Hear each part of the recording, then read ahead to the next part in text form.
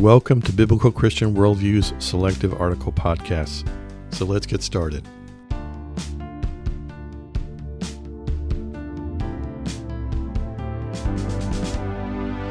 Today's podcast is entitled The Pledge of Allegiance.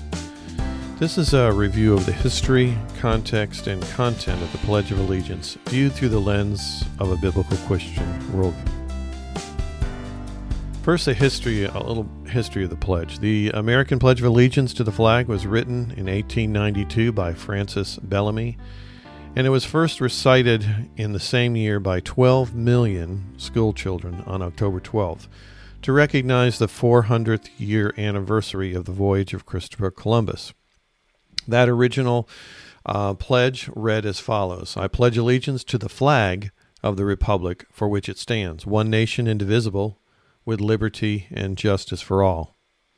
This original version was changed in the 1920s in order to be specific to the United States flag, due to its use for being recited by immigrants seeking U.S. citizenship. So it became, quote, I pledge allegiance to the flag of the United States of America and to the republic for which it stands, one nation, indivisible, with liberty and justice for all. During World War II, there was a public outcry because school children were pledging allegiance in a stance similar to the Nazi salute. Roosevelt, president in 1942, declared the pledge should be, quote, rendered by standing with a right hand over the heart, unquote. In 1943, the Supreme Court ruled that no student can be forced to participate in the pledge.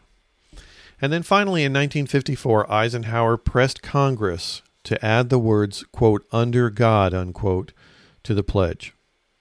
In Eisenhower's words, quote, it would affirm the transcendence of religious faith in America's heritage and future and strengthen those spiritual weapons which forever will be our country's most powerful resource in peace and war. So the final version became, quote, I pledge allegiance to the flag of the United States of America and to the republic for which it stands, one nation, under God, indivisible, with liberty and justice for all. Since that time, there have been challenges to the words under God based on potential violations of the First Amendment. However, to date, these cases have either been not taken up by the Supreme Court or rejected. So what does the pledge really say?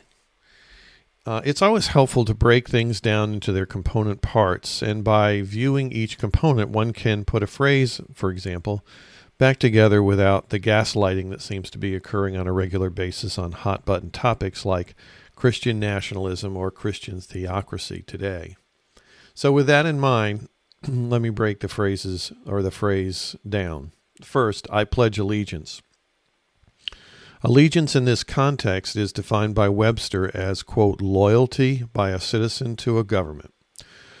Of course, there are many in this country who are not comfortable with expressing loyalty to our government. This sad reality is true at all extremes, both conservative and liberal, based on distrust. However, even in mainstream America, a Pew Research study this year showed that as many as 65% of Americans polled believe that political candidates run for office to serve their own personal interests rather than that of the country. The next line, to the flag of the United States of America. Our flag, as is true with most countries, represents leaders who make, adjudicate, and enforce a moral code of laws. Clearly, the distrust Americans have with the media and our elected leaders is evidenced by our distrust for the flag. However, for those patriotic to this country, the flag has a broader meaning.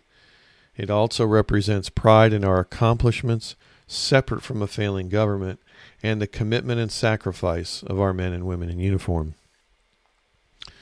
Next, and to the republic for which it stands. A republic is defined simply as the government. So again, the flag is a symbol, and the republic is the actual entity that sets the laws and is called to protect the populace under its jurisdiction. Sadly, there are many who believe the republic is failing on both counts. Moral laws are being ignored, and our military is being undermined by reduced readiness and a lack of patriotism. Next is one nation, indivisible. Our strength as a nation comes from our unity in the face of economic, political, and military encroachment. We are not one nation, and we are tribal rather than indivisible. Many in power in our country have lost the will to fight for this nation. We are fat, lazy, and angry. A perfect recipe for rapid deterioration. History from other cultures, such as the Greeks and the Romans, suggests it's only a matter of time before China is successful in its efforts to overtake us on multiple levels. Only the heartland of America can save us as a nation.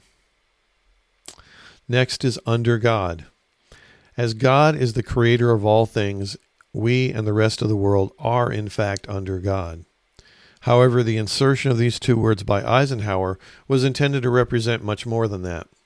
Eisenhower was suggesting that our spirituality was our strongest, quote, resource in peace and war, unquote. That is no longer the case, and the consequences are being felt exponentially. Finally, with liberty and justice for all. Webster defines liberty as, quote, the quality or state of being free, unquote, and defines justice as, quote, the quality of being just, impartial, or fair, unquote. This phrase is the culmination of the desire of the original author, as well as it should be for everyone who states it with their right hand over their heart. However, few believe the America we live in today represents either freedom or justice. The majority of us navigate through the day avoiding what we see as the state of our country, hoping someone else will fix things to our liking, while at the same time the extremes continue yelling at each other while the media and the politicians play to their base. So my view on the Pledge of Allegiance. When I salute the flag and recite the Pledge of Allegiance, I'm not saluting the government. I'm saluting those who truly sacrificed for our freedom. I'm saluting those who go above and beyond the call of duty to protect us, the police, first responders, the military. I'm saluting rural America, which still largely holds to traditional values of Christian morality. To be patriotic, to express Christian nationalism through allegiance to this nation is not to condone past administrations or present ones. It's to promote a biblical Christian worldview inside what was, and for some still is, the greatest nation in the world. Respectfully, I believe that the more we lose our grip on that ideal, however muddy and sin-filled our nation has become, the closer we are to a fallen country, which in turn will allow Satan to raise up totalitarianism, rule from countries like China and Russia. They and Satan want nothing better than Americans losing all sense of patriotism and nationalism, especially as it becomes a cancer undermining our military readiness.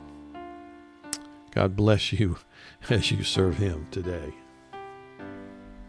Today's podcast article was brought to you by bcworldview.org, providing honest reporting and analysis on the intersection of contemporary issues and theology based on a biblical Christian worldview.